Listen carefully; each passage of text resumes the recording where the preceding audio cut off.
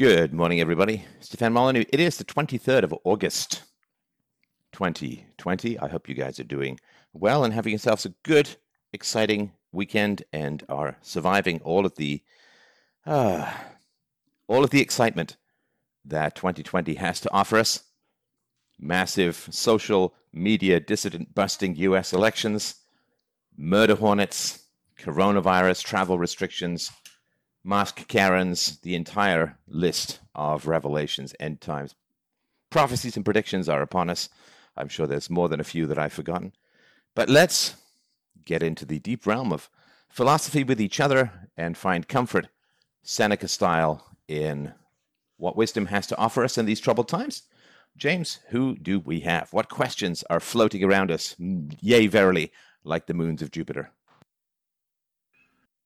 Well, we have Ganymede for us. No, actually, that's not a name. That's just a moon. I'm flexing on my astronomy. Oh, look at that.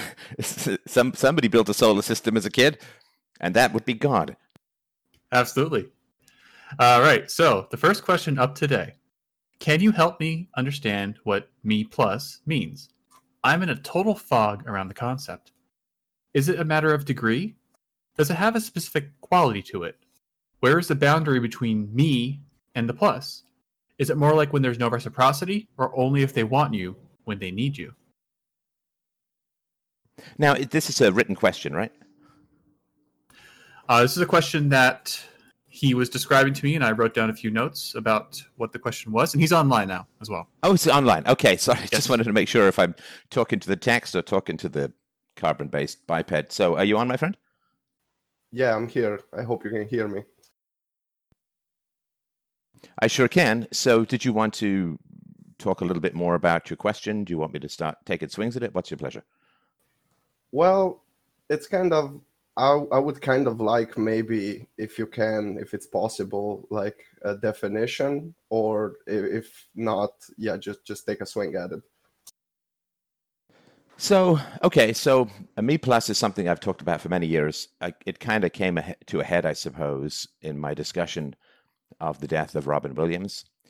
So with Robin Williams, you had an enormously talented man who grew up as a very lonely child. And like a lot of comedians, see, it's funny, like what we call skills as adults, not always, of course, but what we call skills as adults is most often desperate survival practice as children, right? So, I mean, the obvious example would be a boxer really, really good at fighting.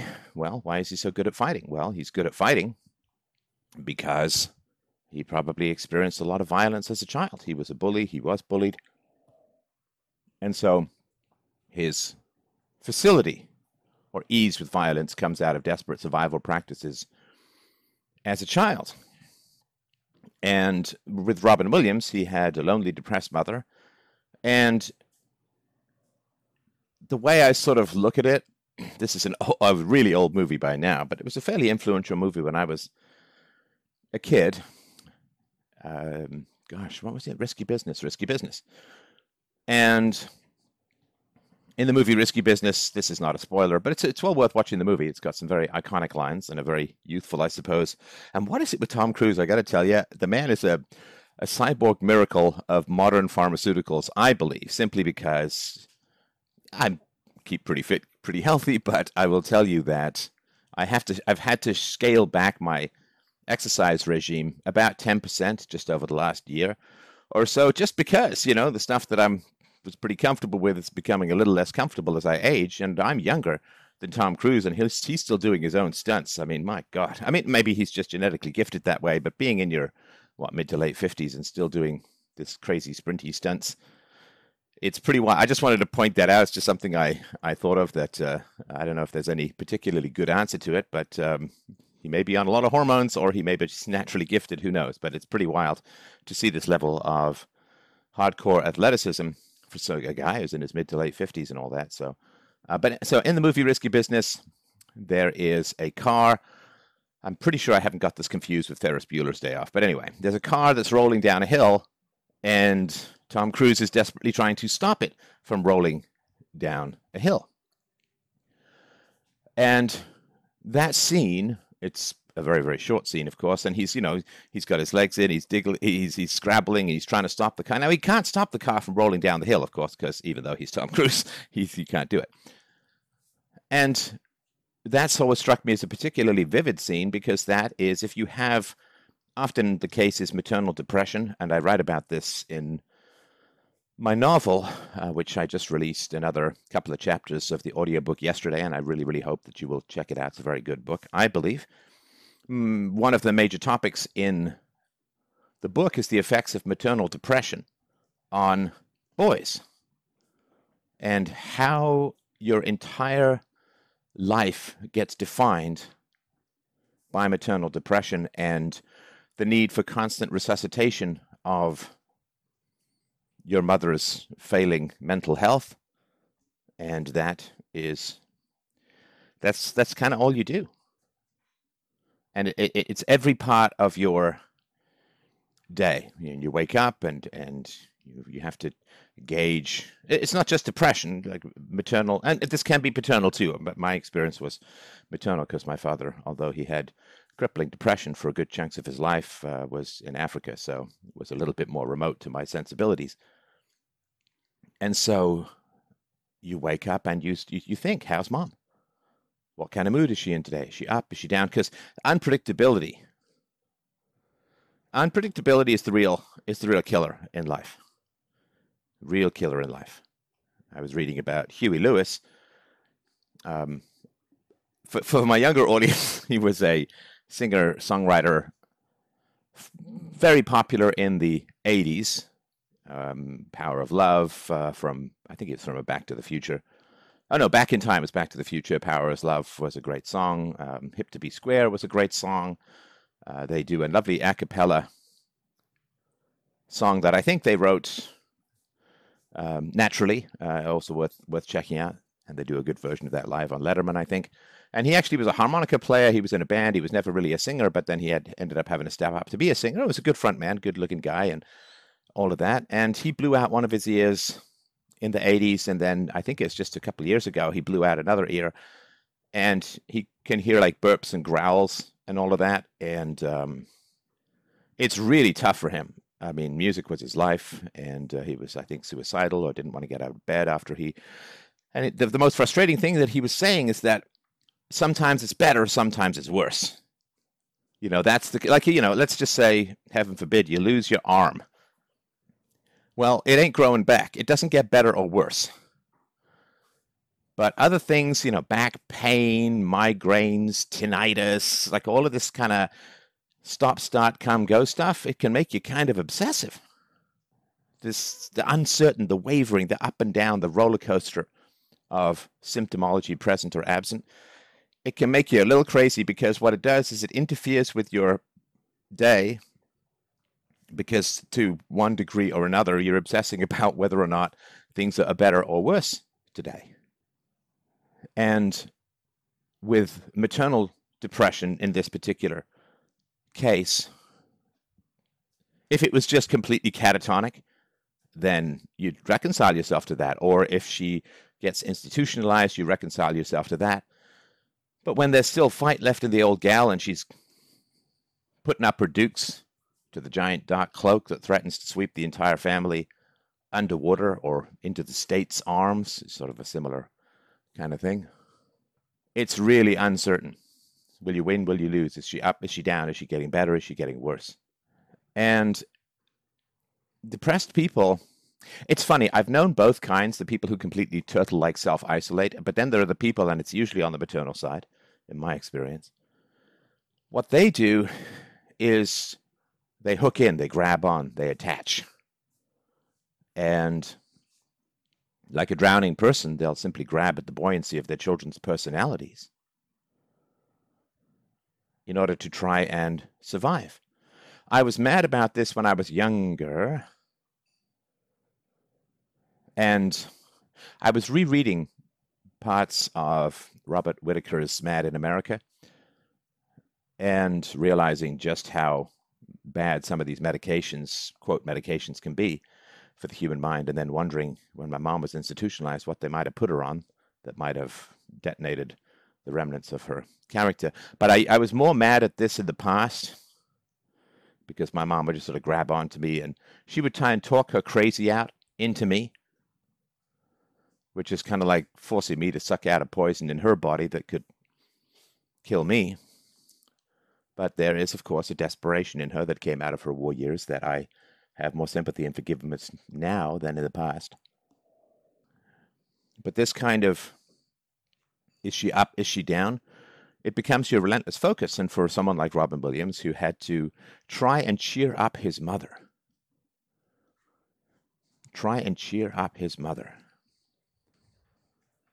that is a desperate burden to put on a child. And it causes muscles to be developed that shouldn't be there and to be developed far too strong in the child's personality. And in this case, it was CPR, comedic pulmonary resuscitation. Make your mom laugh, keep her happy. Make your mom laugh, keep her happy. Make your mom laugh, keep her happy. And when I see somebody who's very good with jokes, not always, but in general, I'm like, wow, that's somebody who really had to prop up a depressed parent or find ways to make that parent laugh. And that's why, to me, I enjoyed Robin Williams' comedy, but I always found it too manic, too up. It was intrusive. It wasn't inviting. It was like a wall of voice, and brilliant. I mean, the man was an absolute genius of a comedian. I wonder if they will ever release the outtakes from Aladdin, where he played this completely manic genie. Sorry, I couldn't. my spelling brain, because I've been playing a lot of Scrabble lately. Is it D-J-I-N-N-I or G-E-N-I-E? Jin, I think, is the other one. But anyway, so he played this man, and I think there were like 9 hours of audio or more of him just riffing, and they took the best bits of it and put it into the movie, and I would actually be kind of curious to hear the other stuff, because I bet you it's pretty funny, too, or the stuff that he did when I was working up north. Oh, man, this is long before cell phones, internet, or anything like that. When I was working up north, I wanted to listen to music while I was doing the rather monotonous work of gold panning, some of which involved a machine, some of which was by hand, and I couldn't get any radio stations up there. So what you would do is you'd go to as you would drive to wherever you're going, you would stop off, obviously, at gas stations. I remember having to drive, I had a truck with 2 gas tanks, and you get stuck out there with no gas, and you're in a serious amount of trouble.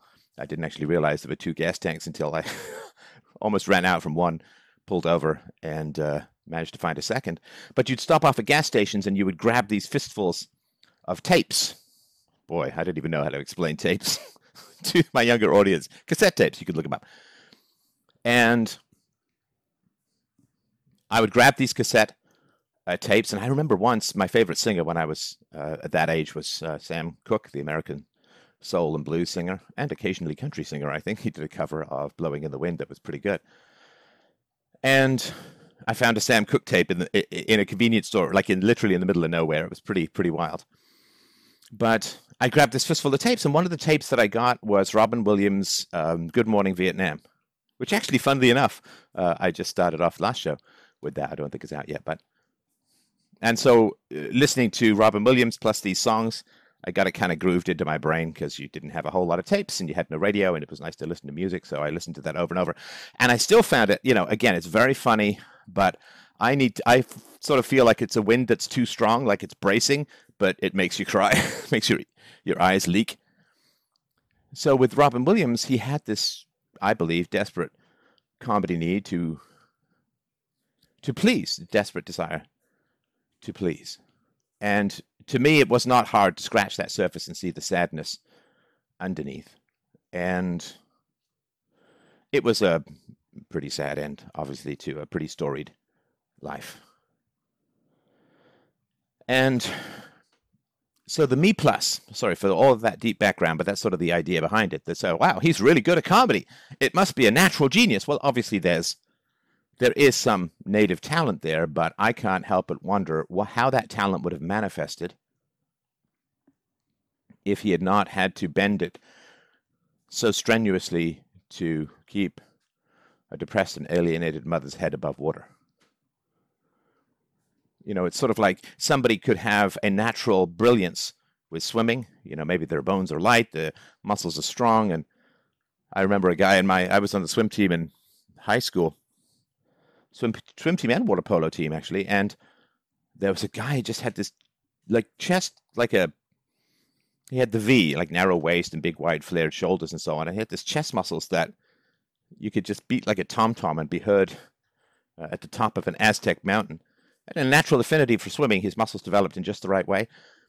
So I sort of think of somebody who's got a natural affinity for swimming, what would their life have been like if they didn't have to be a lifeguard constantly saving people? Because if you're a lifeguard constantly saving people,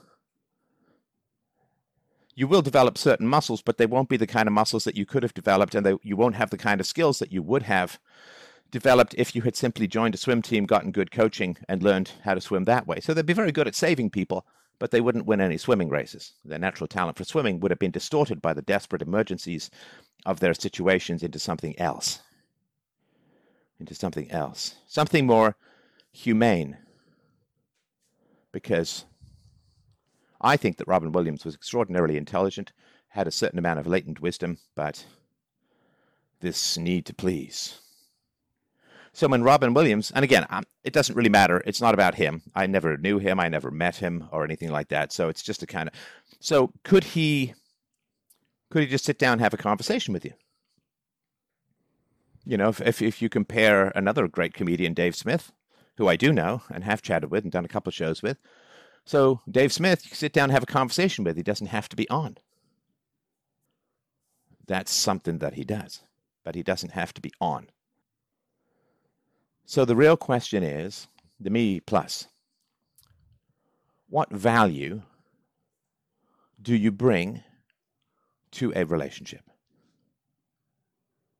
What value do you bring to a relationship? That is one of the most foundational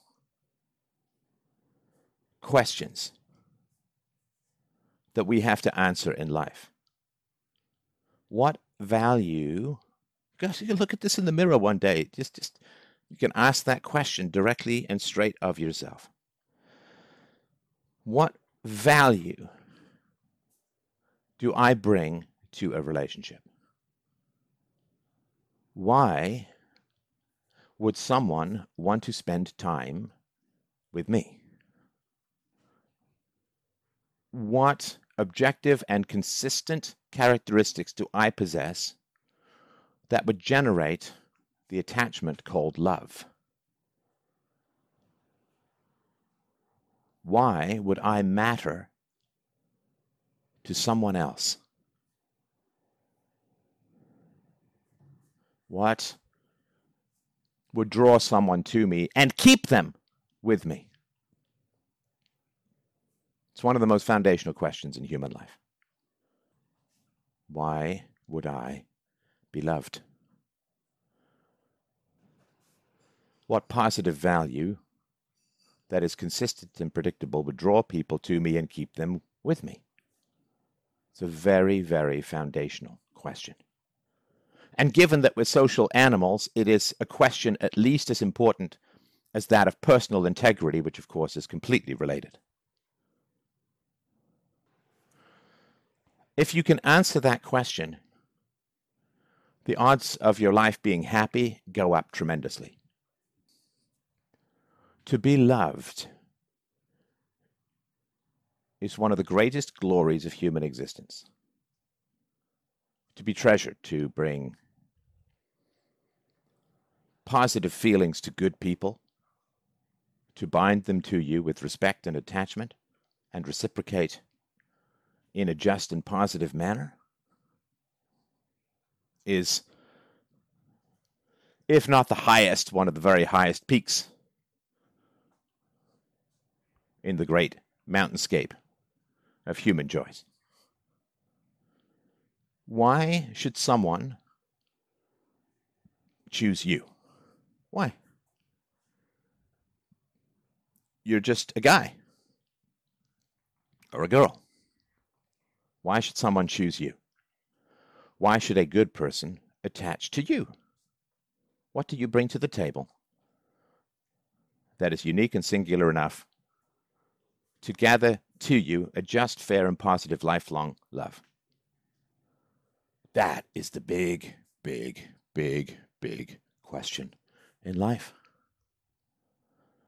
Answer that positively, you are happy. Answer that negatively, and you are not. Quite the opposite, in fact. I'll give you a couple of bad answers. We'll talk about the good answers, and then I'll draw the curtain back on the final Me Too. Me Too moment. Me Plus moment, sorry. Not the Me Too moment, the Me Plus moment. Some bad answers. Why? Let's talk about women. Say, why should a man want to be with me? I'm pretty. I have a nice figure. Great rack. Sexual access.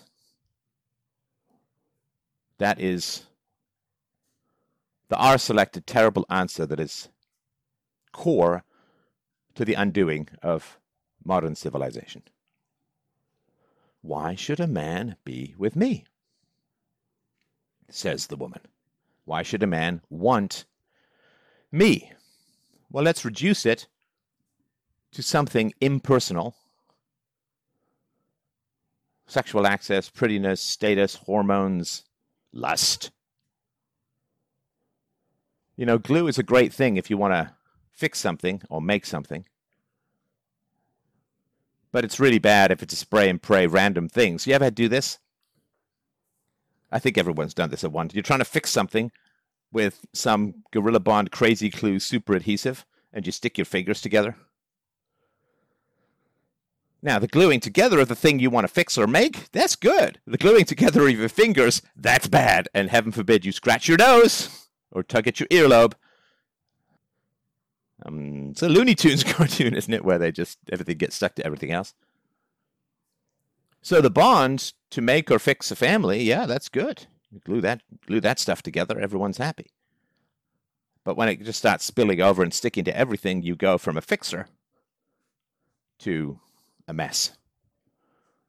And the bond, the gorilla bond, I guess almost literally, the simian bond, the ape-human bald gorilla bond of sexuality should be used to make or fix a family.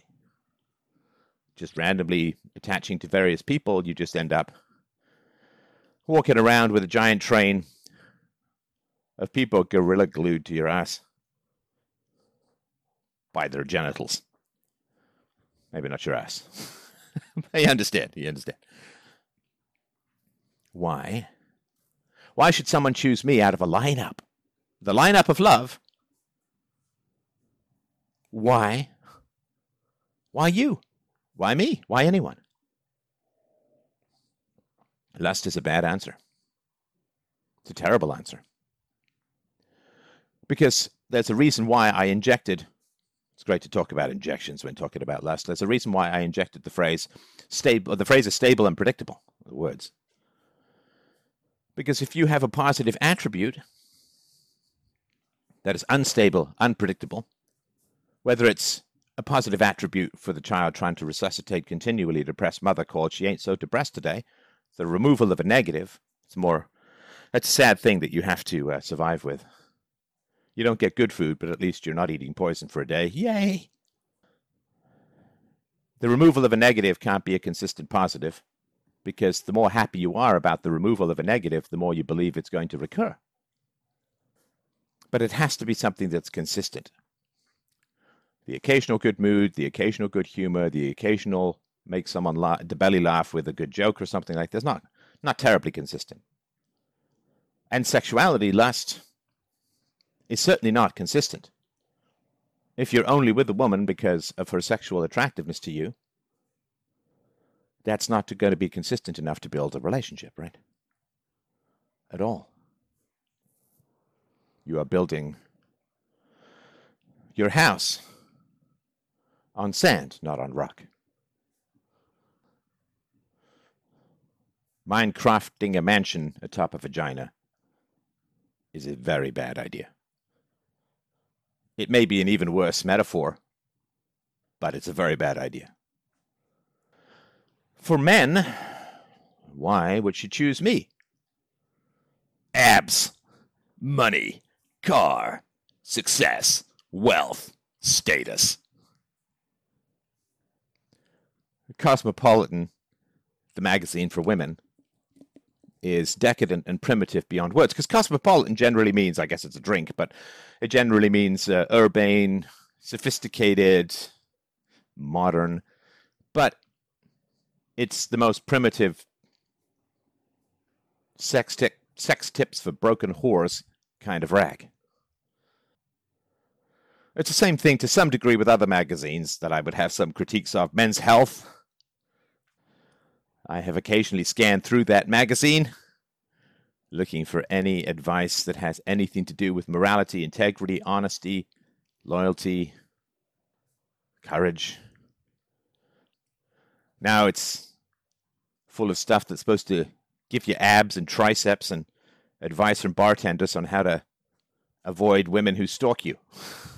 It's really not about men's health. So men and women both have ways of gaining attention that are highly profitable. See, here's the thing. This is the problem. Philosophy is not profitable for people in the short run. In fact, if people focused more on the qualities of their character and the nobility of their soul, rather than the length of their eyelashes and the tightness of their butts, a lot of people would lose a lot of money. Philosophy would elbow and shoulder aside the vanity industry that characterizes most of the modern West. I mean, what are they trying to sell you? Do you go to a mall? Any philosophy stores there? No. It's all primping and perming and status and blush and lipstick and soaps and ways in which to carve, slice, subtract, enhance, beautify, prettify, soften, harden the exterior shell that turns a human being into one of those absolutely horrible candies in the Monty Python sketch about the worst chocolate company in the world. Spring surprise! Oh, what's that?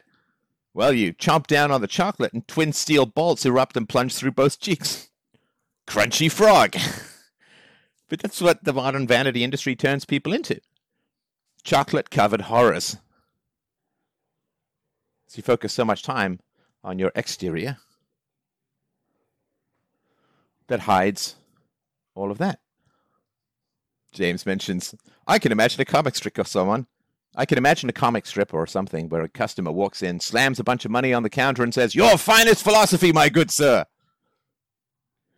Are you calling this show a comic strip? I guess you kind of are. Freedomain.com/donate. Freedomain.com/donate. Your finest philosophy, my good sir. I try every time to bring my A game. And tell me this isn't good stuff. Come on.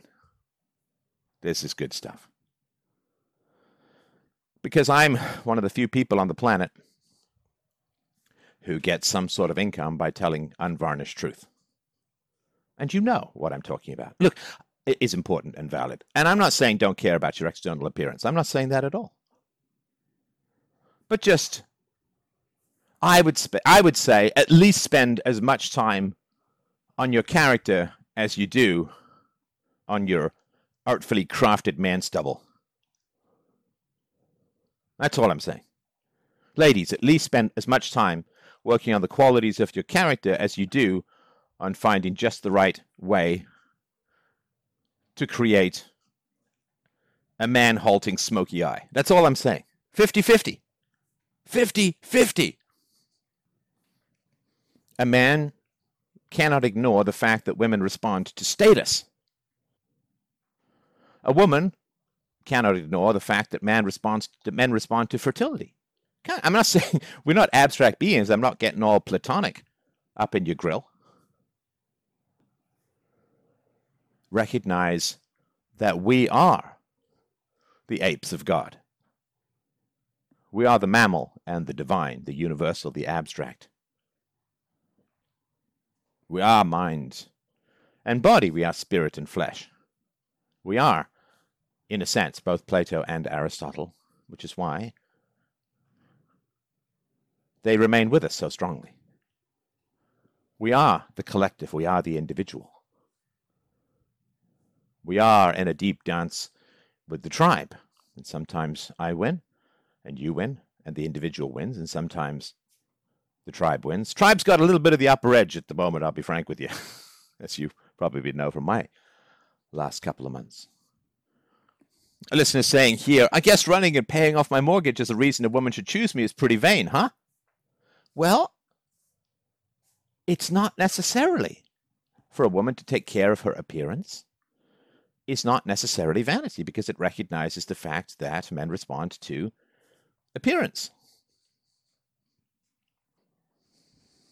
Men respond to appearance. Women respond to status and resources.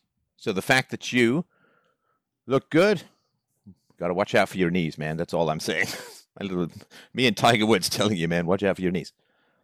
So there's nothing wrong with you paying off your mortgage. It's fine to run. I'm not saying don't do those things. And you're listening to this show, so you are, of course, to some degree, and I imagine to a larger degree than the vast majority of people, a far larger degree, concerned about the qualities of your character. The fact that Robin Williams, I believe, was compelled to make jokes because he viewed the entire world as depressed and needing his humor doesn't mean that you can't ever make a joke. You know, create these standards, or you view these realities. They don't become commandments. Or say, don't just focus on external appearance. I could let myself look like a homeless guy. No, that's not what I'm saying. It's not what I do. I don't think. I hope not. So I'm not saying that don't focus on qualities of character. Don't focus on external, be responsible with your money. If you want to run and pay off your mortgage, that's fine. That's great. Nothing wrong with it, but not at the exclusion of the qualities of your character. Because what you got to do is, in your mind's eye, you've got to say, what makes me unique enough that I can be loved forever? What is that? How many other people in the world run and pay off their mortgage? Well, quite a few, in fact. Quite a few.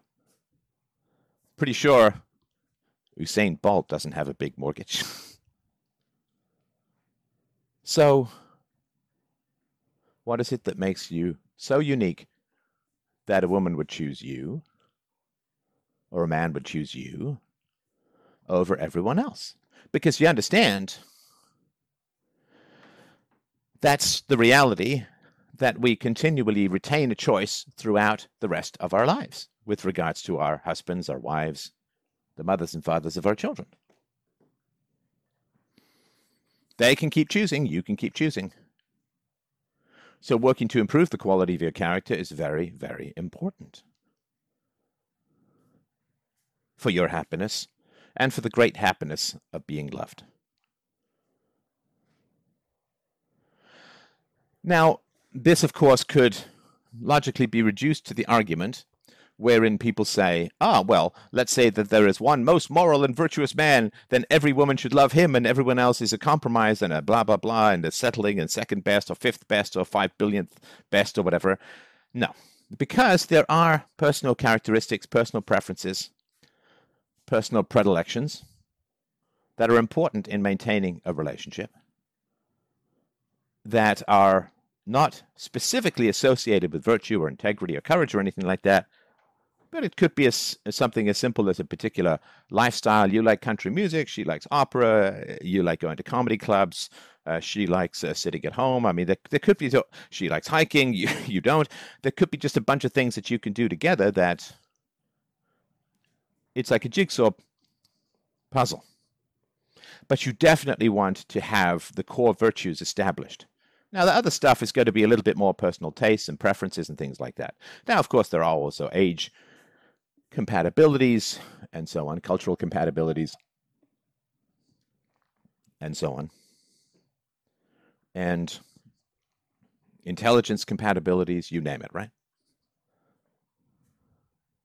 So it's not oh, there already is the most moral man in the universe, and everyone else is second best, and women sigh and choose them out of sadness. And right, I get all of it. I mean, okay, all right, but I mean, you could say all of this with everything else too, right? Could say all of this with everything else too. Okay, I don't want to tell you guys how I wasted 2 hours, but I'll tell you. So we were watching, my family was watching a show, and they mentioned how Catwoman, the movie Catwoman with Halle Berry, how Catwoman was a really bad movie. And I think it got the Razzies, the Raspberry Awards, and so on. And so my daughter was like, hey, we should watch it. And I'm like, okay, check, is it appropriate? Yeah, it's not too bad, right? We can skip the kissy bits. And so we watched parts of it, and, you know, I mean, it was a movie aimed at women, I guess, so it's about makeup. The plot device revolves around makeup. I'm sorry, like, this is an old movie. I don't care if you haven't seen it. Like, you can skip this bit if you want. But it's about a makeup that is supposed to make women young, but it wrecks. It gives them migraines, and then their skin hardens when they get older into a kind of exoskeleton. Now, of course, that's a pretty cheesy analogy, but given that the villainess was Sharon Stone, it has a certain amount of, I guess, kind of truth to it, because this is the cycle, right? So you get the young, hot thing, and she ages out of the young, hot thing, and then she's, right? This is an old saying in Hollywood. There are 3 roles for women: young ingenue, district attorney, and driving Miss Daisy. That's all you get. I don't know if Jessica Tandy, who was in Driving Miss Daisy, I think, I don't know if she ever played a district attorney. I doubt it, maybe. But I think she was the original Blanche Dubois in Stanley Kowalski-ville, right? Marlon Brando, Elia Kazan, the whole thing. She wasn't in the movie. That was Jason Lee? No. Oh, Lord, I can't remember. Anyway, some woman who played a crazy woman in the movie, Janet Leigh, and then I think went crazy in real life. But anyway, so in Catwoman, the young attractive, and the older woman gets vengeful when the new model, literally the new model, right? I mean, it's very on the nose, right? Like this new model of car, new model of iPhone, new model of Android. And so there's a new model, and the new model replaces the old model, and then the old model gets bitter, angry, and vengeful, and destructive, and blah, blah, blah, right? Because she's a woman. This Sharon Stone's character is a woman who's relied on her beauty, but her beauty fades, and she gets replaced.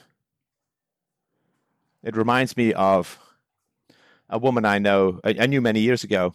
There was an anti-cellulite, you know, those tapioca dimples that women, I guess, and some men get on their butts and backs of their thighs.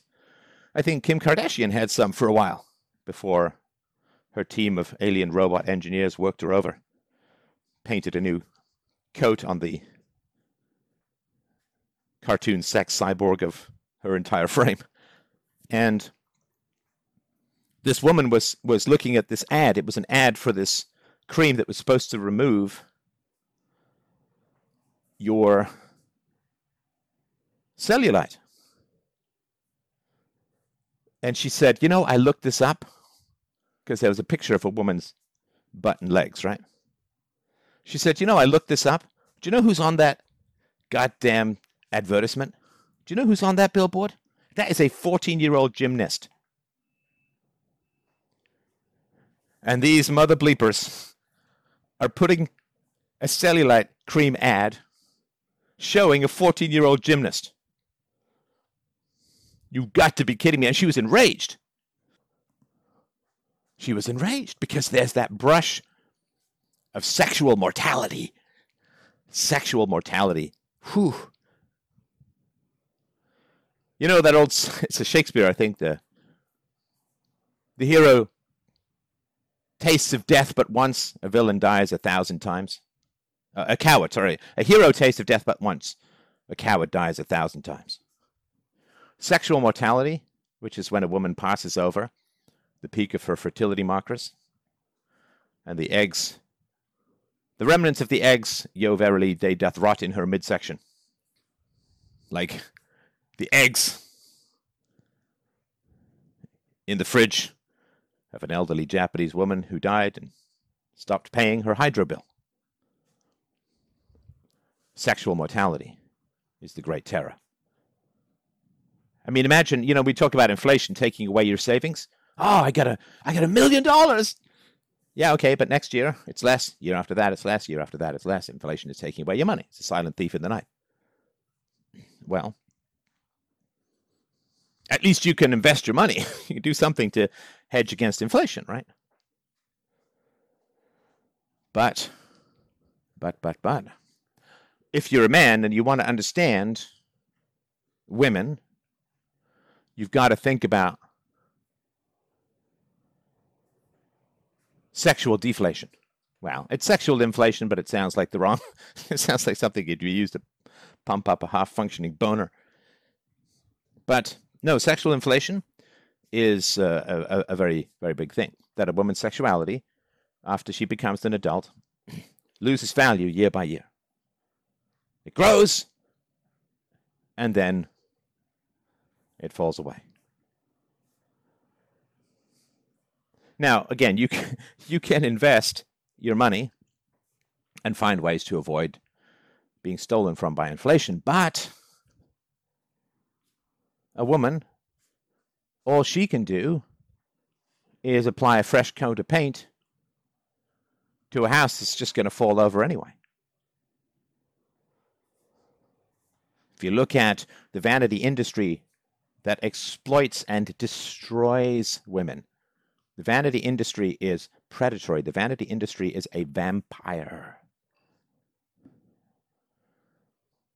that corrupts and destroys women because it allows them to enhance fertility markers past their due date and thus gain male attention without reproduction.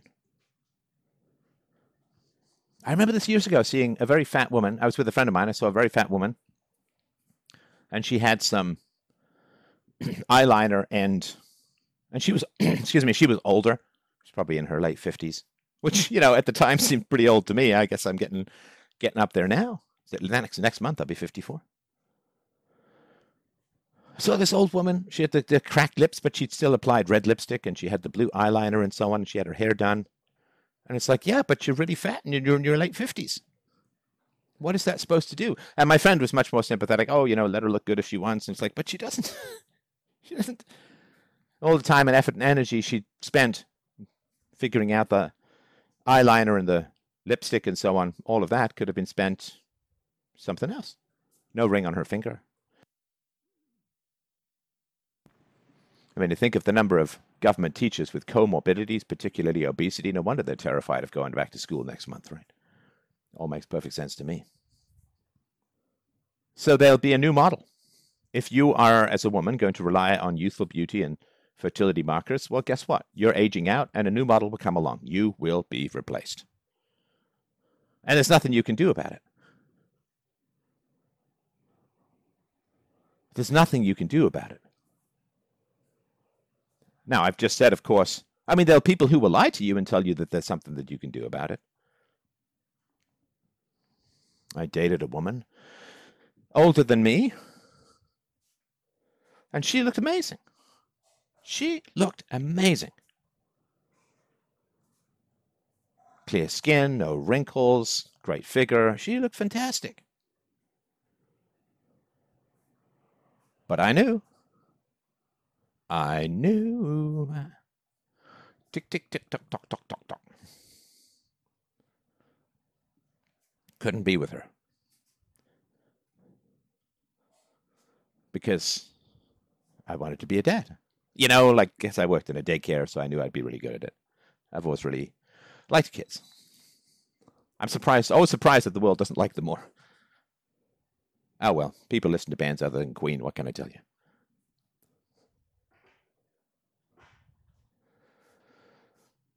There's nothing you can do about it, but people will sell you the illusion that there is something you can do about it. It's funny because women get mad. Some women will get mad if a man claims to be an airline pilot or a doctor or whatever, and then they sleep with him, and turns out he's not. Right? That's Dirty John, right? A podcast and I think a show or something like that. Touches on these, well, it doesn't centers on these issues. The woman can get fooled. Like all the women who end up marrying some guy who's not what he says he is. It's like, what, you never call him at work? Are you kidding me? You never check him out? Got to be kidding me, right? So a woman can't do anything because, there's no makeup for eggs, right? There's no Botox for eggs. And men kind of know. And I'm certainly trying to help men to know and remember more about this stuff. A man's status has its own dangers as well, right? So literally hundreds of billions of dollars, if not trillions of dollars around the world, are made from giving women the illusion that they can extend the life of their eggs. But putting a fresh paint on an old car doesn't reset the odometer in reality, right? Buying a better mic will not make you a better singer. Now, men's status has its own dangers, and I know there's a lot of men, of course, listening, so I'll just touch on these briefly. So men's status has their own danger, and the men's status danger is that if you work hard to build up looks, money, and power, right, the trifecta of unholiness that, according to 50 Shades of Grey, allows you to beat women into loving you, that trifecta, looks, money, and power. I mean, there's a reason people wanted to bang gravel-voiced arch garden troll Henry Kissinger, and he said, it's about the power. You got your looks, you got your money, you got your power. Now, if you work on those, you work hard to get your income up, you work hard to look good, you work hard to gain influence. But then the problem is that you face exactly the same problem that a woman faces when a man chooses her for sexual attraction, which is you're being chosen for fertility markers rather than for who you are. And again, I'm not saying you be a slovenly monk with no money, because children need resources, that's a fact, and men need fertility in order to have children, so that's a fact too. So I'm not saying to women, look like a troll. I'm not saying to men, be homeless. I'm not saying that at all. But what I'm saying is that these things aren't enough to maintain love for a lifetime. They're necessary, as the saying goes. They're necessary, but not sufficient. A woman does need to be fertile for you to have children. A man does need to have resources in order to raise children. But if you focus on developing your status and your looks and your money and your power and your beauty and your push-up bras or whatever it is, right, at the exclusion of cultivating qualities of character, well then, you are setting yourself up for a life of horrendous disappointment and regret. Because if a woman chooses you, this is something that Tom Wolfe wrote about in A Man in Full, one of the longest developed, somewhat most disappointing books in recent modern literary history, although his critique of other writers has always been pretty fantastic. But it's a guy, a lot of money and power, gets a hot wife, loses his money and power, loses his wife. There is an instability and fragility to life.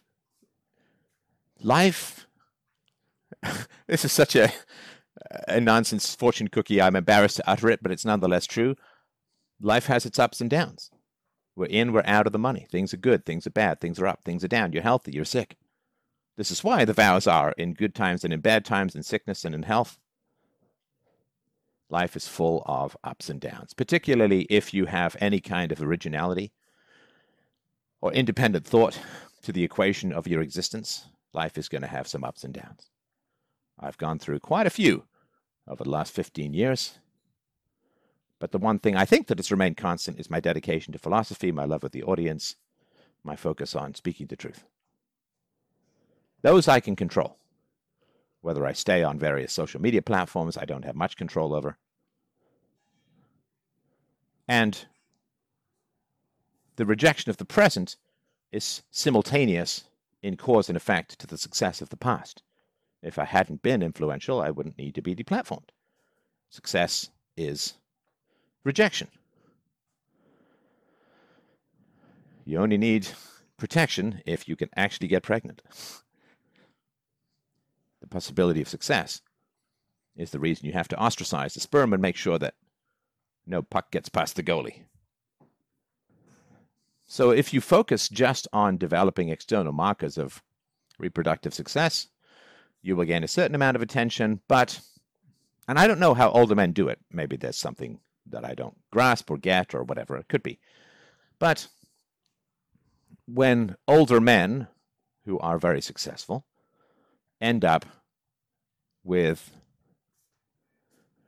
much younger women being in relationships with them, it's pretty clear, right? I mean, it's pretty clear what the equation is. It's fertility for resources, right? It's particularly sad if they don't even end up having kids.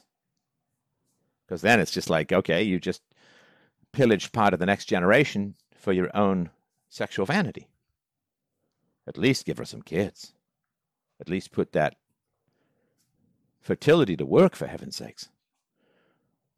You know, marrying a young fertile woman and not giving her kids if you can is like it's like a younger woman marrying an older rich guy and he doesn't give her any money. Oopsie. Or doesn't share any of his money. Or doesn't leave her any of his money. Bait and switch. So I don't know how the older guys do it when some young hot thing decides to get with them, like that really old guy that there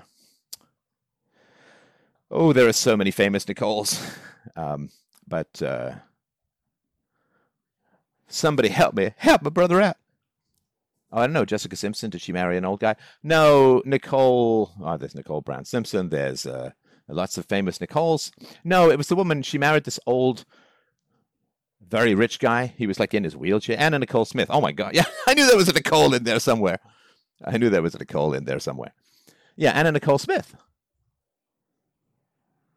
And you ever want to get a serious wake-up call as to the dangers of fertility symbols, which she kind of had by the barrel load, right? There's a show called The Last 24 Hours of, and The Last 24 Hours of Anna Nicole Smith was it was pretty wretched. Health issues, drugs. Oh man, it's just ghastly. And it's funny, you know, because I've known a lot of very attractive women, and if you get into conversations with them, I don't know what it is. Maybe it's just a coincidence. Maybe it's just my experience. But I've known a lot of attractive women, and what they do is you start asking them about their lives, and it's like boom, boom, boom, boom, boom. Health issue, health issue, health issue, health issue. I don't know what it is. Maybe it's if they've had excessive dieting. Maybe they feel they need to make up for health issues by becoming more physically attractive and so on. But it's just boom, boom, boom, health issues, health issues, health issues. Again, could just be my particularly oddly clustered experience, but I'm just wanted to mention that. Ask and ye shall receive sometimes carpet rolling tales of health horrors that are really quite a challenge. Quite a challenge to get into. So I don't know. So because there's got to be, I mean, obviously there's got to be a part of you if you're old and you're wealthy, and you snag some hot young thing. I mean, you know, right? Come on, you know, she's there for the money. She's there for the money. I mean, there's no way that Anna Nicole Smith wanted to bang the old guy in a wheelchair. And she got all the money, and she got all the fame, and she got the modeling contracts, and she got the yo-yo weight, and then she got the health issues, she got the drugs, and that was it.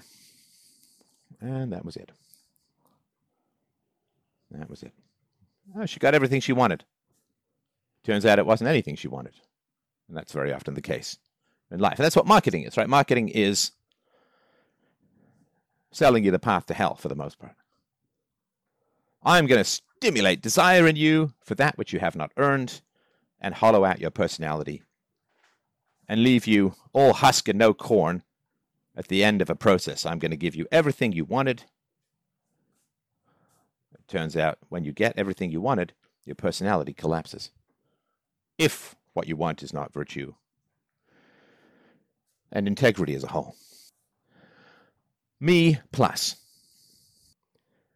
I want you to think of a fulcrum, or, to be a little more vivid, a seesaw. You know, when you're a kid, you got the seesaw, you sit at one end, someone else sits at the other end. If you're girls, you go up and down pleasantly. If you're guys, you try and jolt the other guy off and have him face plant into the bar. I think of a seesaw.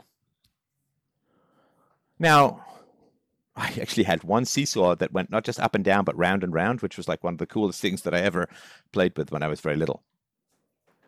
So you think of a seesaw, and just think of you on the seesaw. And you have to balance between fertility and virtue. If you have, with regards to bonding, sexual attraction, romantic attraction. Now, I'm talking about people who are young. I'm not talking about people who are going to get married in their 60s and are past having kids. And all. I'm just talking about fertility. Why are there men and women? Why do we have the squishy bits that go together so pleasantly? Because of children, fertility, babies. That's why we're all here. That's why there are hormones, why there's sexual attraction, why there are boners, why there are vaginas, all of that. The in and out of the vagina is designed for the out of the baby, right? The breadcrumbs all lead to the babies. Lust, right? So bicyclists can use the road, but the road is not built for bicyclists. And people can get married and they don't have kids. But the whole reason why there are men and women and sexual attraction in marriage is for babies. So again, you can be on a bike, you can use the road, but the road is not built for you. So I'm talking about the central core purpose of all of this. So I want you to think of standing on that seesaw, right? Left leg, right leg, over the fulcrum, the middle point where it pivots, right? And it goes up and down. Now, if you focus only on personal virtues, but you don't focus at all on income, fertility symbols, attractiveness, health, blah, blah, blah, right? Then you've got your entire weight on one side. One side is down, the other side is up. So you've just focused on qualities of character without really giving a thought as to how those qualities of character are going to be transmitted. How do you transmit your qualities of character? Well, I guess you could do a podcast and stuff like that, but the general way that most people transmit their qualities of character is through having children and raising those children to have those qualities of character. That's how you reproduce. That's how you reproduce. Qualities of character are the scales. Having children is the concert. Transmitting those values to your children, for most people, is the purpose now of having those qualities of character. To find a quality mate who shares those qualities of character, those virtues, and then transmitting them to your children, who will then go out and have their own children and transmit those values. That's what it's for. Now, again, you might be somebody who's fantastic at writing poems, plays, movie scripts, you name it.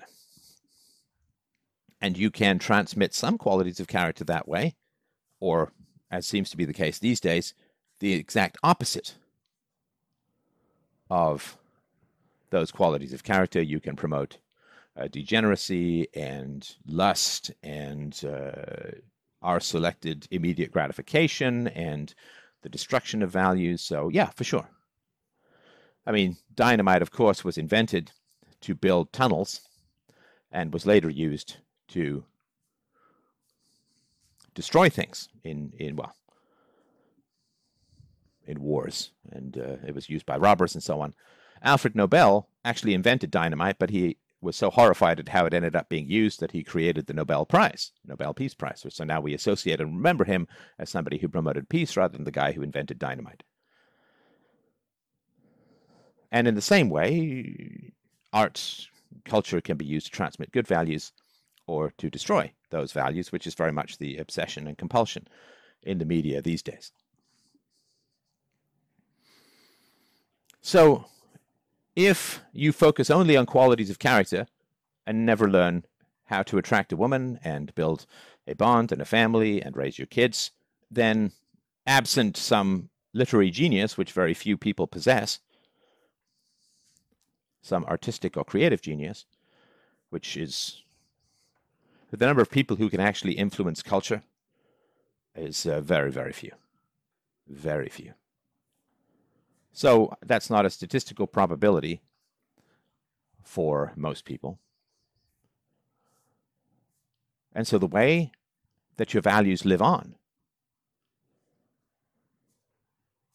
is through a family and having children. So if you only focus on the qualities of your character, you gain virtue, but lose its continuity. I mean, and can you imagine? Secretly and silently through an entire nest of corporations, buying a plot of land in the middle of nowhere, finding some way to build the most magnificent house, live there, die there, and have the forests slowly creep back and take it over. It's like, yeah, okay, you had a nice place to live, but there's no continuity. Nobody else lives there. It falls back into decay. It's destroyed, in a sense, when you die. But that's building your virtues without finding ways to reproduce them. Now, listen, again, I know that there are people who can't have kids, and I don't want to pretend or I don't want you to take away from this that somehow you're a lesser human being. So find a way to transmit your values. It could be through your nephews, through your nieces. It could be through any variety of things. Maybe you can write a children's book. And again, I don't know that you need super literary genius to write children's books or anything like that, but there's things that you can do to help transmit your values if, for one reason or another, you're unable or perhaps even unwilling, although I'd question that, to have kids. So I want to put that parenthesis in, or that footnote in, that I'm talking about, the normal, natural, nature's way of having kids. This may not be available to you for a variety of reasons. And I talked, gosh, I don't think I put the show out yet, but I talked a while ago to a guy who had such a bad circumcision that his penis was virtually destroyed. So if you're listening, I'm not saying that you don't have your part to play in the transmission of values and virtues. If you can't have kids, or either physically or psychologically. So I'm not trying to shuffle these people off the stage, but I'm talking to the vast majority of people who have the capacity and the willingness to have children.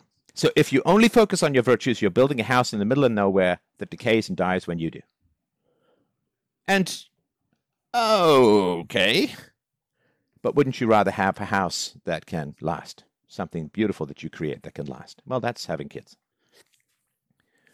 And that's homeschooling. Now, homeschooling, you're just turning, if you don't homeschool, or at least find some tutor who's in concordance with your values, then you are going to, you're going to lose your kids. I've had a number of emails from people, of course, quite a number of emails from people, who are enraged at the mask edicts in Coronaville, right? In the land of Corona that we live in, right? And a number of them have mentioned their kids, even my kids in government schools have to do this, that, or the other, right? Okay.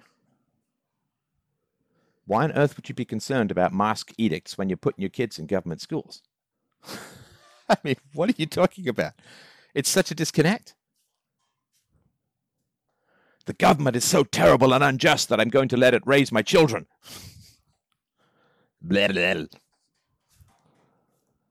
So if you think of yourself on that seesaw, on that fulcrum, right?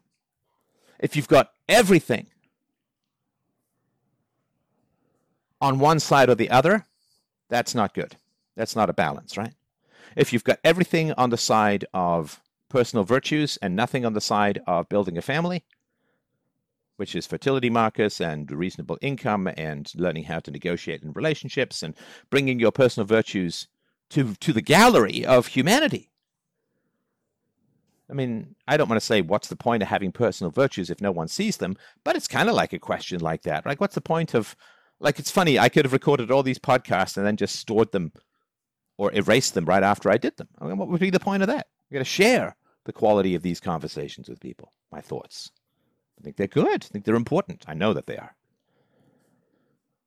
So you can paint a beautiful painting and you can set fire to it right after you're done. But what's the point?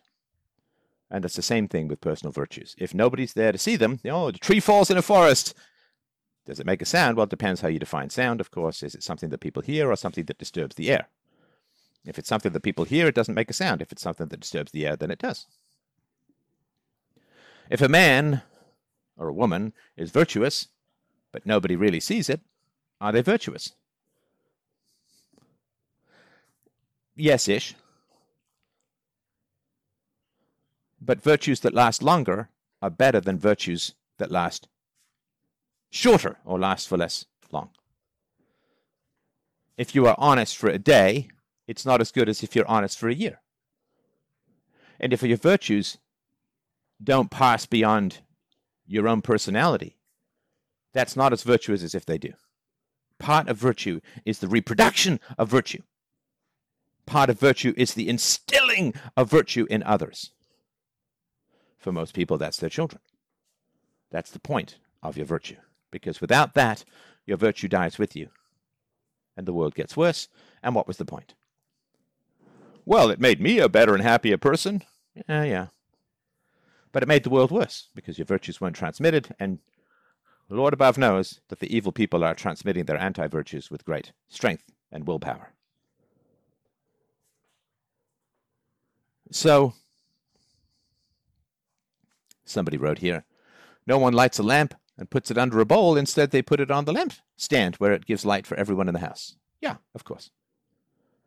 Can you imagine? They call this the last mile of connectivity back when you had to have physical wires go into the house for like cable and phones and electricity. Last mile, right? They call it the last. Can you imagine? There's a house somewhere in the middle of the nowhere, like 50 miles from the closest generating station, and you build the wires 49.9 miles, but then you just don't do the last 0.1. You see, not doing the last 0.1 makes the 49.9 worse than useless because you've wasted. Make it continue. Finish the job. Finishing the job of virtue is reproducing virtue.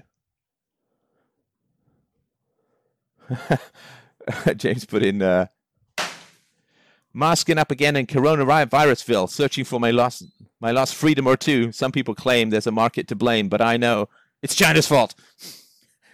That's pretty good. Jimmy Buffett song, right? I was vaguely thinking of an old Howard Jones song, No One Is to Blame. And I was gonna do lyrics to that, but I think it's still copyrighted and all of that. We know China is to blame. Matthew 5:15. I'm afraid you're digging deep into my Christian choir memory, so feel free to post that as well. So you go fully for virtue without reproducing it. It's not as virtuous as if you can reproduce it. And your virtues would be limited because virtue is not just personal, virtue is social. Virtue is social. Yes, you must be honest with yourself, but honesty is also measured by your honesty with other people. Yes, you must have courage with regards to your own fears, but your courage is also measured relative to external things, events, and people.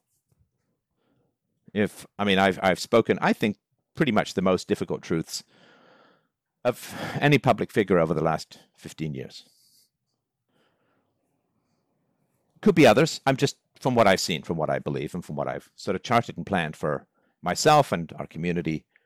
And yeah, there have been great highs and some dismal lows. But if I said to myself, well, I have the courage to accept these difficult truths, but I'm never going to speak them to others, do I have courage? I am willing to accept X, Y, or Z that other people find really, really upsetting to hear. I am willing to accept it. Okay, there's a certain amount of intellectual courage there. But if I never speak it to anyone else,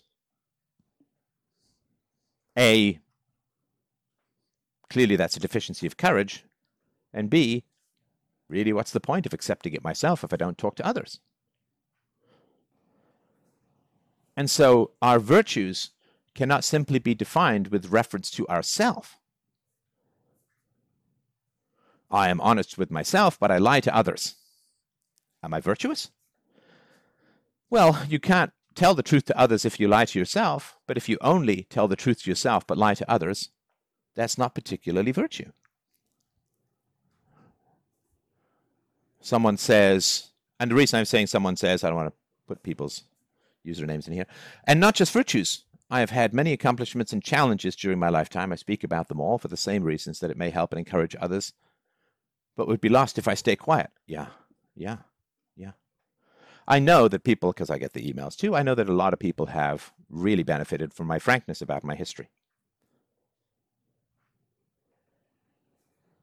When I talk about breaking away from a emotionally destructive family of origin, defooing, people think it's me, right?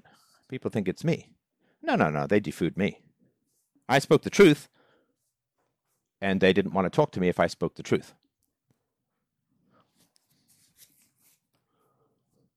I no more defooed my family than I voluntarily quit Twitter and PayPal and YouTube. No, I spoke the truth, and they didn't like it. My family dumped me because the price of being with my family of origin was to not tell the truth. Well, sorry, boys. I can't live like a slave. I had that as a child. I couldn't speak the truth when I was a child. I mean, can't live the rest of my life. We got to grow up, right? We got to grow up. We got to put away the childish things that live as men and women, sovereign, independent, honest. So let's go back to our seesaw. If you're only focused on personal virtues without sharing, building, communicating, and reproducing them, you're not particularly virtuous. Virtue is defined as knowledge plus action. Reading a diet book doesn't make you any thinner. Reading a diet book plus changing your eating habits, that will affect you. So if you're only into the personal virtues, you're not particularly virtuous. Now, if you go to the other side of the seesaw, right? For me, the right is personal virtues. The left is, for no particular reason, maybe it's because I'm left-handed. And understand too, when I was a young man, as I've talked about before, I was a very good-looking chap. I was scouted for modeling. You've seen the pictures. I'm a pretty good-looking guy. And I was not exactly in my mid-teens focused on the quality of my character. So I've traversed these, right? And then I huddled and hid with virtues in therapy for many years. So I am not stating any of this as any holier than thou condemnation of a guy who's always had the balance in the middle of the seesaw. No. I've traversed from one end to the other, and I say this from pretty hard-won experience and great sympathy for people who are misled by culture and you name it, right? So this is with great humility, and this is hard-won knowledge from having gone to both ends of the spectrum. Trying to find balance in the middle, right? So you go to the left, and you simply focus on fertility markers. The men do their push-ups and pull-ups and sit-ups and go to the gym and American Psycho style focus on the suppleness and youthfulness of their skin, and they get hair transplants, and they buy useless expensive cars, and they fight and claw their way bonobo style up the latticework of some hierarchy to gain resources and power, and they try and hit that trifecta: money, wealth, and power. And they don't focus on the personal virtues that they can bring to the equation. So what they do is they reproduce that amorality. It's not necessarily immorality, though it can certainly drift that way depending on the integrity of the organization you're part of. But what do they do? Well, maybe then they do have kids, but they reproduce that amoral status and power seeking, which makes the world in general a worse place. It's interesting to me that people have learned through COVID to make do with less. Good. Good. I'm working on it. It's been strange to not travel. But I'm working on it, learning from it. Just got to find that balance. Got to have fertility markers, got to have some wealth, got to have something to bring to the table, but you've got to have the personal virtues. And you put those two together, and you have personal virtues which you can reproduce in a family situation with your children and make the world a better place thereby. Which is why I have focused on relationships, on keeping relationships together, on how to better communicate. It's why, was it my second book was Real-Time Relationships, The Logic of Love. And it's one of my longest books about how to get along with your spouse, with the co-parent of your children, you name it. Me plus is when you're focusing on one or the other. If you focus on, well, I'm a good person, I'm broke, but I'm a good person, then what you're doing is you're saying you should choose me for my virtues, although I can't bring any resources to the table. The similar thing for a woman might be, well, I'm a good person, but I have to take care of my health. Maybe I'm overweight, maybe I have, bad teeth or whatever, right? But I'm a good person. It's like, yeah, well, but you kind of miss the fertility marker stuff, right? And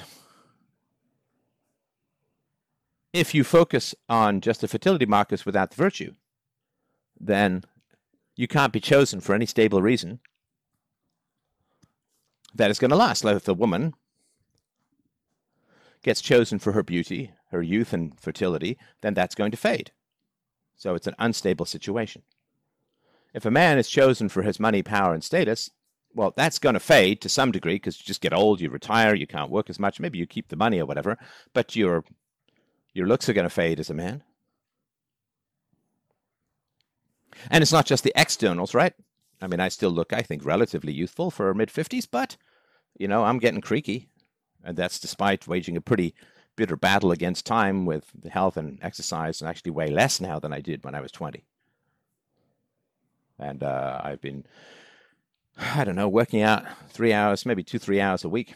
I mean, combined with just general walks and all of that, and moving around, but I've been working out 2-3 hours a week for decades. But you can only hold back the clock so far. Internally, you age as well. When I was in St. Louis, as I've talked about before, I was wearing squeaky new sneakers, chasing my daughter down a hallway with tiles, and I squeaked into one of the tiles, lost my balance because the shoe had no give on the bottom. It just stuck like glue. Fell down, crunched my knee. It took 10 months to get better. I didn't run, of course, during those whole 10 months. Now, I don't know if I'm going to be able to get back into sprinting. It's really tough. So even if you can prump up the exterior, your joints, your tendons, all that sort of stuff, right? I was with some friends. My family was with some friends yesterday. And you can play this game in a pool. I am a tree. I call it I am a tree. And you say, I am a tree. I cannot be knocked over by any children. And then, of course, the children will jump on you and try and pull you over. And you gotta stay up. And it's a huge amount of fun, especially if you got boys around, right? And I was like wrestling and trying to keep and I was, and I was like, oh, I got a twinge in my tricep from pushing some kid off behind me, right? Oh.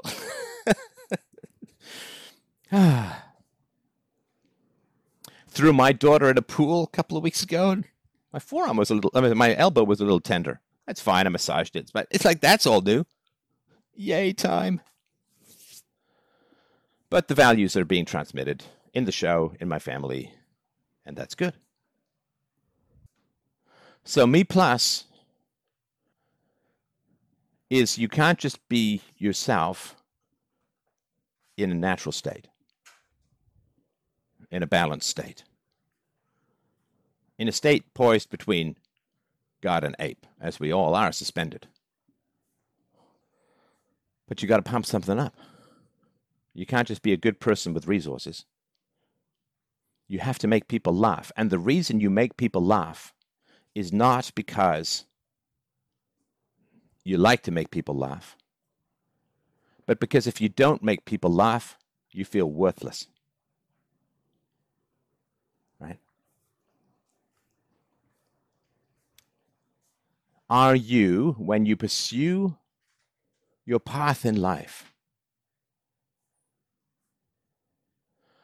are you doing what you're doing because you are pursuing a positive or avoiding a negative? Well, I ask myself this question a lot. I'm perfectly aware that I spent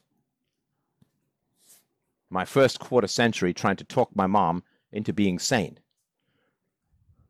And then I spent another 15 years trying to talk the world into being sane. I'm aware. These two things ain't exactly unrelated. I failed with my mother. I think it's kind of a draw with the world at the moment.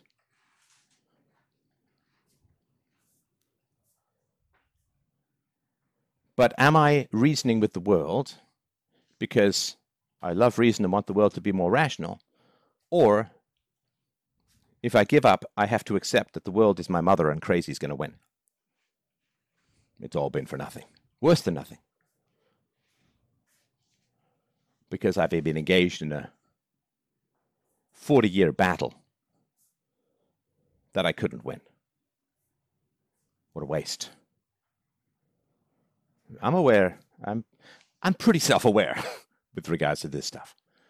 Is this show simply a continuation of me trying to talk sanity into my mom?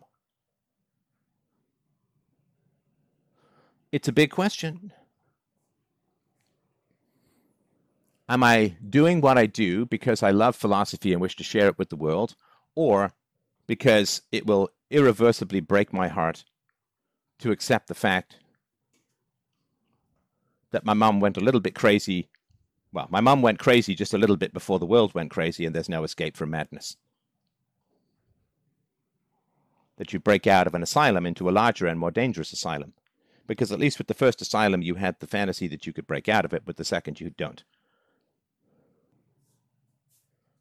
That the layers of inception have no bottom, and there's no way back up. Was Robin Williams sharing his joy of laughter? Or was he afraid that the entire world was like his mom, and he could never escape his childhood? Obviously, I don't know. I don't know the guy. I never talked to him. I think there's reasons to believe, given his ending and the tragedies of his relationships, that it may have been the latter. You know, when you grow up in an abusive and dysfunctional household, you have to, in order to survive, believe that there's a world out there that's not that. It's not that. Otherwise, you won't make it. You won't make it. It would be terrible. You have to believe that. There's a way out. And I remember this so funny. I looked this up just the other day while I was waiting for a video to compile. On my old Atari 800, there was a game, one of the first 3D games, I guess, along with Ball Blaster, called Way Out. And in Way Out, there was a maze to find your way out, and you were followed by a, I think it was called a kleptangle, which was a kleptomaniac rectangle that would steal your map. And I was playing this game when I was a kid. And my mother came in, so I had to pause the game. I could see the exit in the game, but I was stuck. I was paused. I could see it on the map, I could see how to get there. I couldn't see it on the actual view, right? There's the eye view, and then there's the map view, like your GPS and your windshields, right? And my mom came in and was blathering on about some guy, some dance she was at, and all of the complicated, hysterical, brain-squeezing complications of this glance and that glance and what he did and what she did and whether he was interested or whether he would ask her out or, just blah, blah, blah. And I was stuck in my chair. She's between me and the exit. The verbal diarrhea, the logorrhea of my mother was truly a force of nature. Bit of an unholy force of nature, but nonetheless.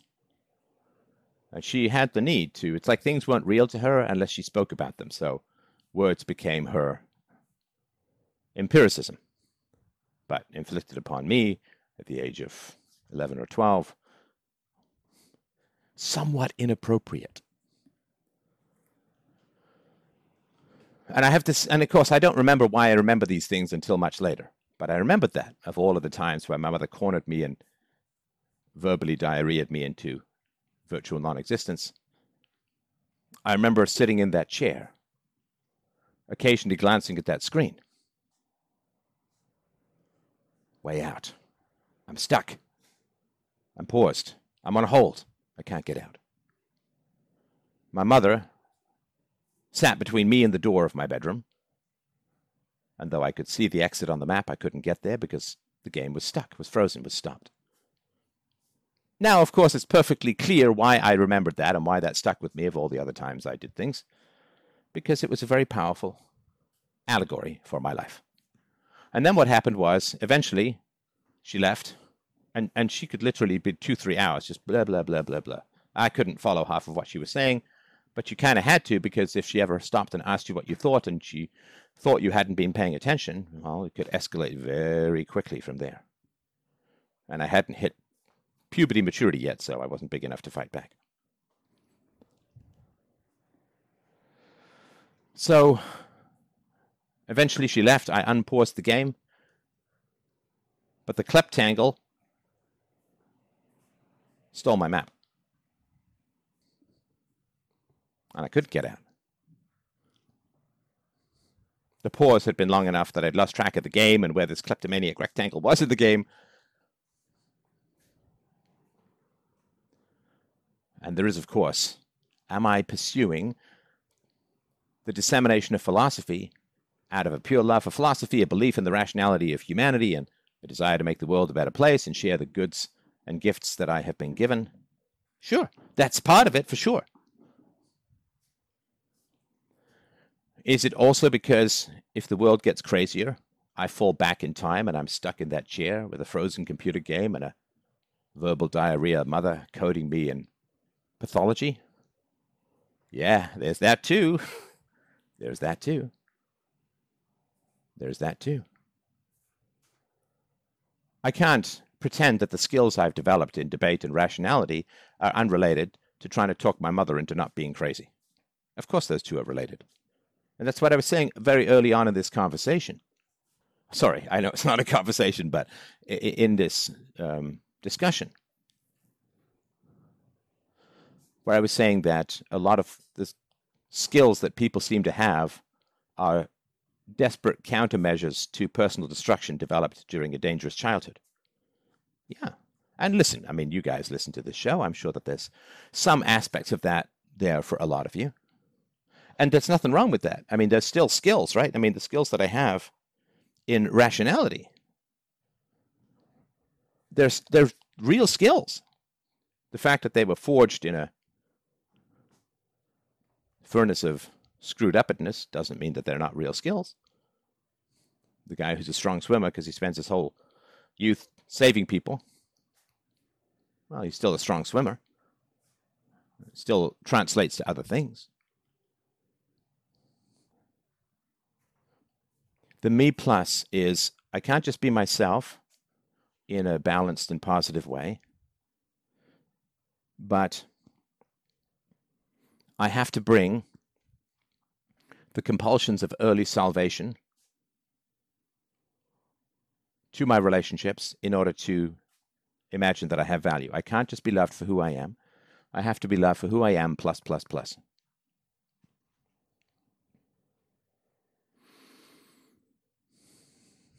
And it's hard to let go of that. It's hard to let go of that. I like making people laugh. That wasn't a particular thing to do with my childhood. It's just fun.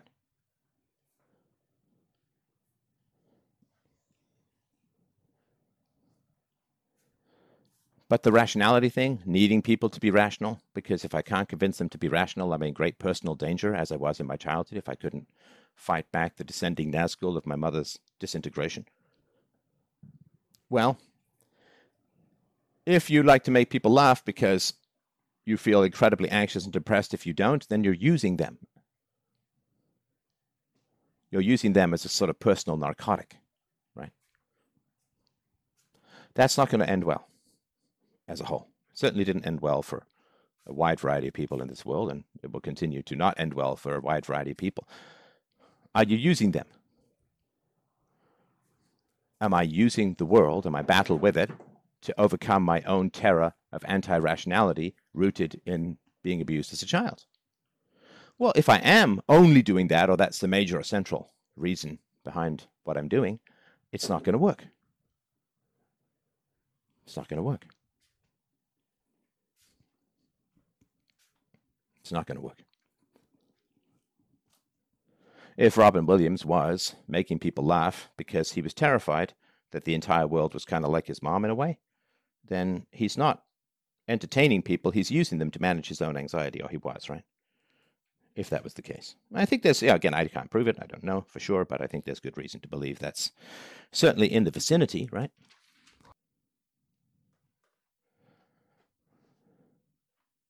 Can you just be yourself and be loved? Or do you have to put on a show of status, of humor, of intelligence, of sexuality, of something?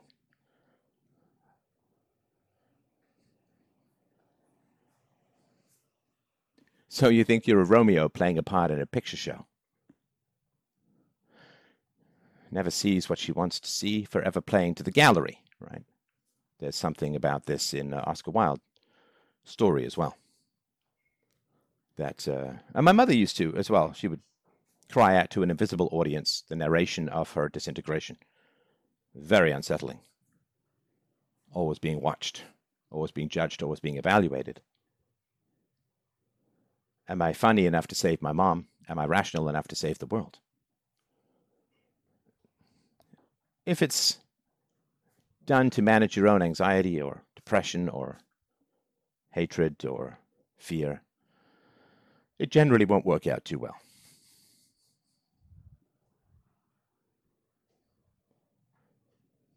Can you just be yourself and be loved? Now, again, if being yourself is genuinely enjoying making people laugh, fantastic.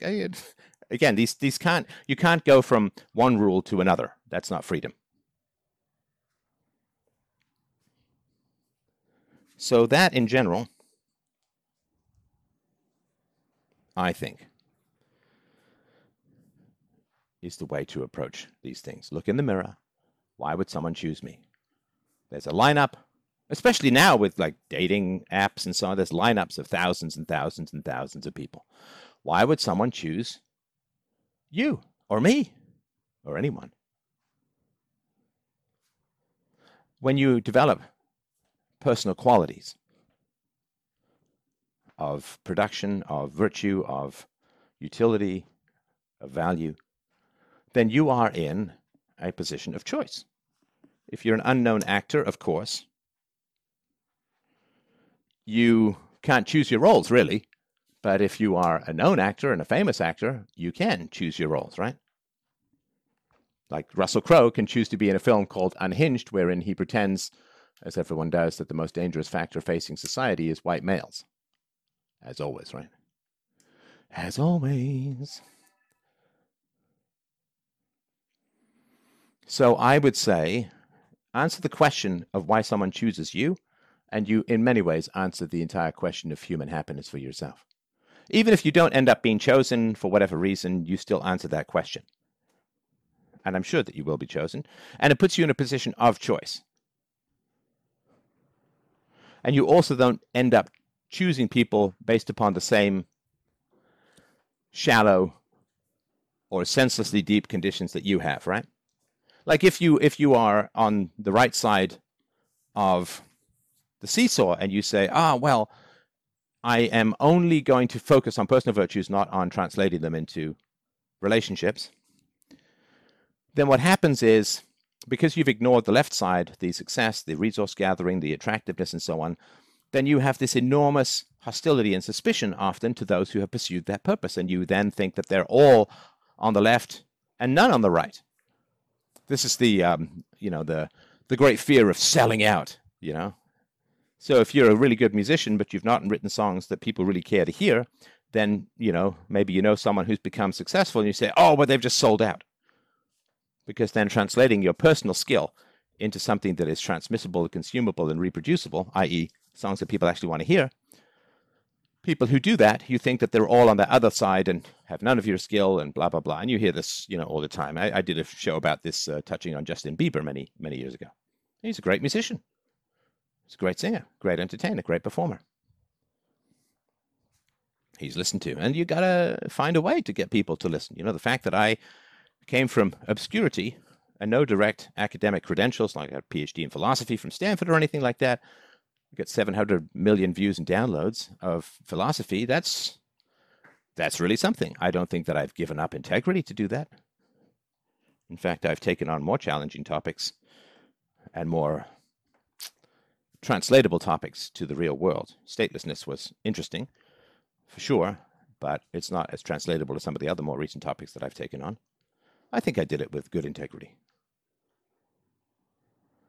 Whereas, of course, if you're all about the status and you see people on the other side who are all about the personal integrity but have no status or resources or attractiveness, then you just say that they're incels and useless toads and fuglies and all that kind of stuff, right? It tends to polarize at these two extremes, and, you got to find something in the middle. Got to have resources, got to have attractiveness, got to have integrity. That way, you can reproduce it through the generations.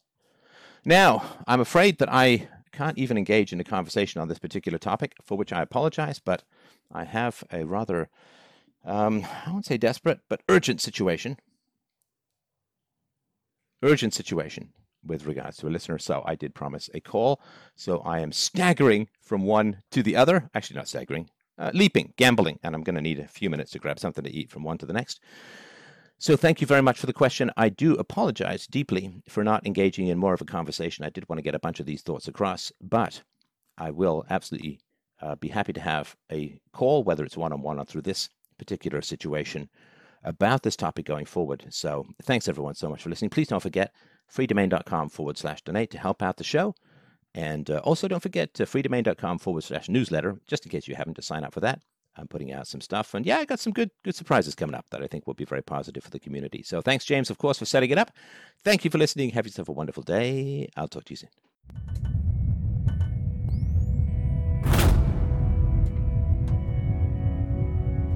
Well, thank you so much for enjoying this latest Freedomain show on philosophy. And I'm going to be frank and ask you for your help, your support, your encouragement, and your resources. Please like, subscribe, and share, and all of that good stuff to get philosophy out into the world. And also, equally importantly, go to freedomain.com/donate to help out the show, to give me the resources that I need to bring more and better philosophy to an increasingly desperate world. So thank you so much for your support, my friends. freedomain.com/donate.